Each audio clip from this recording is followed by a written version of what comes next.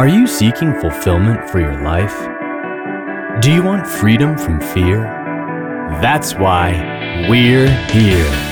Welcome to Jesus 101, introducing you to the real Jesus.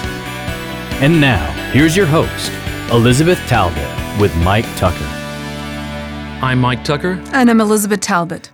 A couple were arguing for quite a while about dishes. The man was not putting the dirty dishes where the woman wanted them to go, and the argument was going on for quite some while, and finally I interrupted and said, this is really not about dishes. And the man said, how silly is that? I mean, that's all we've been arguing about.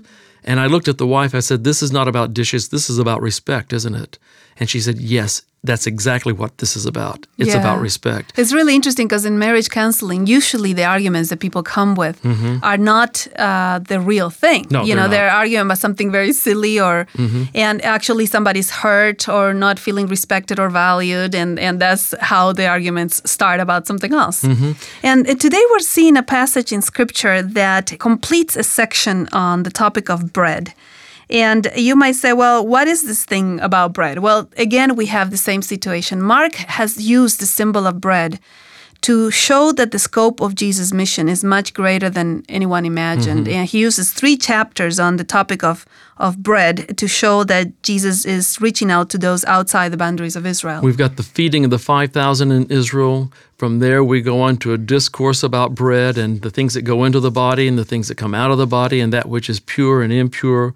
We've got the Syrophoenician woman and her desire for the crumbs of bread that were to feed Israel. And now we come to this little story in Mark's Gospel, the 8th chapter, starting with verse 1. Now, if you don't mind, let me give the listeners a little more information about the first miracle. Is that okay? Even if I did mind, you would do this anyway, wouldn't you? Thank you, Mike. Go right ahead. Okay, I've learned by now. Okay. The 5,000 that are being fed in Mark chapter 6, they have all the numbers of the Jewish people, the 5, the 12. Even the word for baskets, kofinos, is a word that was used just for the Jews. Mainly their baskets were called kofinos. Now, remember that we have the breakthrough with the Syrophoenician woman where Jesus says, well, the children should be satisfied first. And the woman says, that's no problem, but I would like some bread myself. After this, we find the 4,000 that are being fed, but now we are in Gentile territory. And to signal that, all the numbers have changed. Instead of being 5 for the Torah, is 4, which is the universal number of the 4 corners of north, south, east, west. North, south, east, west. So in other words, we've broken through here, especially with the Syrophoenician woman. He's declaring this bread to be for everyone because the healing takes place for her daughter, and she understands this. And now he's saying, let's give a visual demonstration of this. For everybody on the other side of the right. And then we have 7 large baskets that are left. And 7 is a very interesting number because 7 is the amount of nations that Israel displaced when they took over Canaan. And if you want to read more about this, you can go to chapter 13 of Acts, verse 19, where it says 7 nations were displaced by Israel. So geographically, the number 7 meant all the other people that lived there that were not Israelites. And so we have in this feeding of the 4,000, 7, and now the basket's name is Spirides, which was the name for the baskets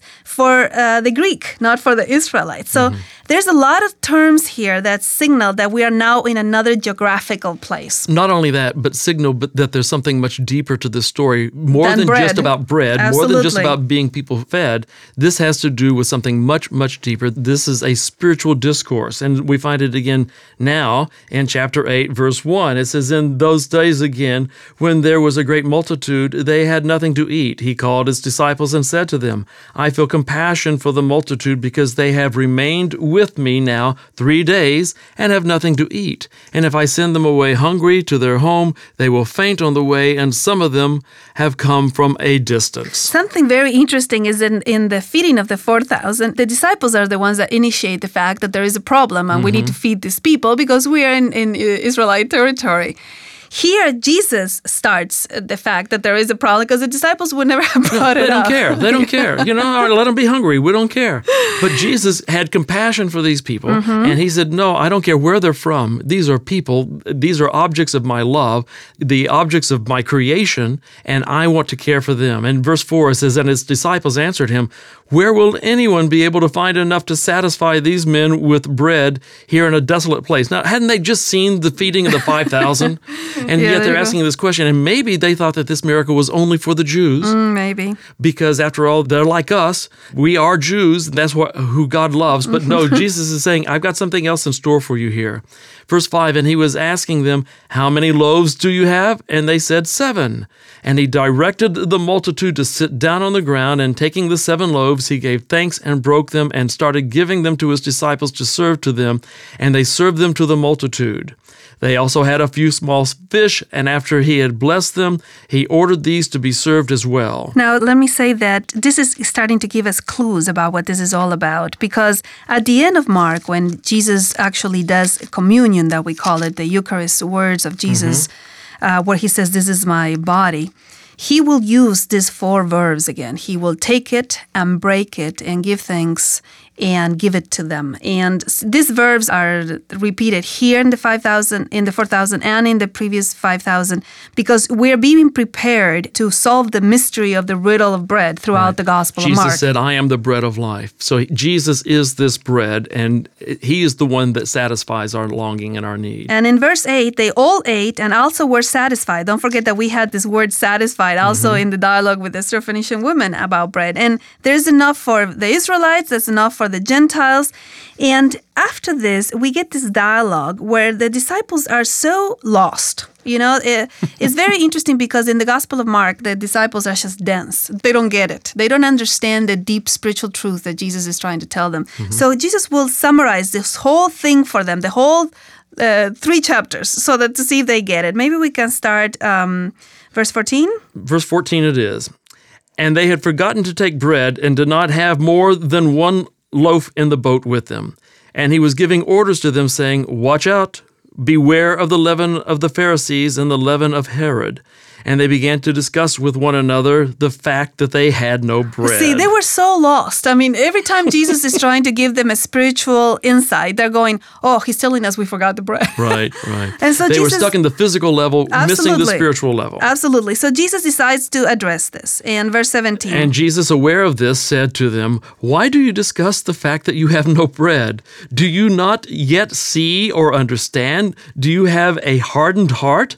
Having eyes, do you not see? And having ears, do you not hear? And do you not remember? And see, here we have a quotation from the Old Testament. We have several places where this comes out. The fact that people have eyes, but they don't really see, and they have ears, but they don't really hear. I'm going to read the one in Jeremiah chapter 5, verse 21.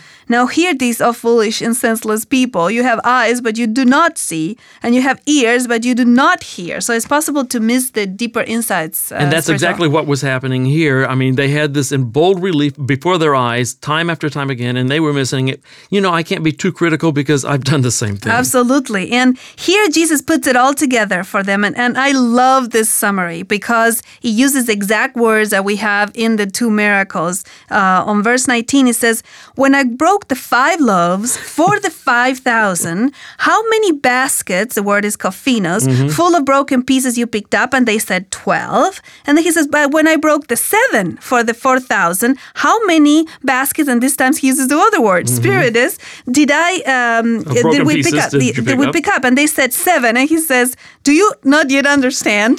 He's saying, don't you get it, that there's enough for everyone? There is enough for everyone. Regardless of race, regardless of creed, regardless of background, there's enough of Jesus to go around. His sacrifice, his broken body is for all. And after this, we have this very interesting little miracle that only Mark records about a person being healed from blindness in 2 steps.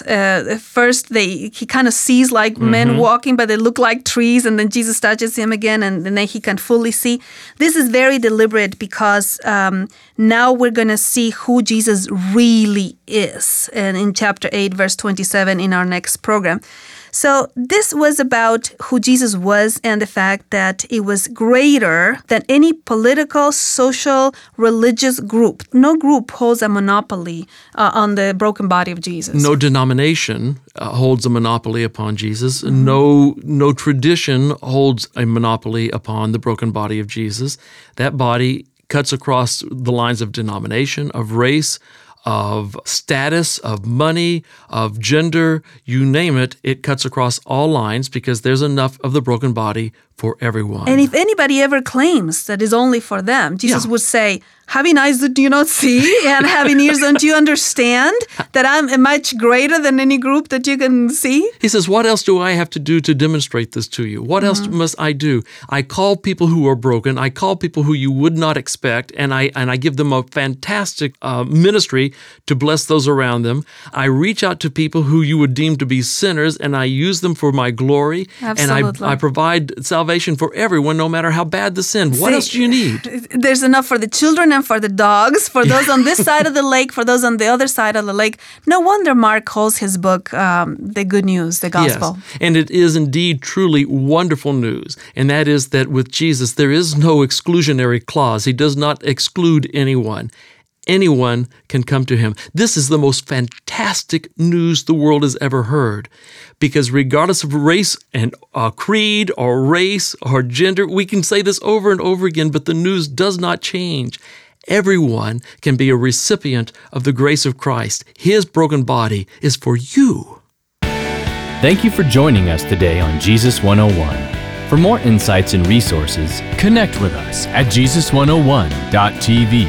That's Jesus101.tv. Like us on Facebook at facebook.com/Jesus101 Institute and follow us on Twitter at Jesus101 Media.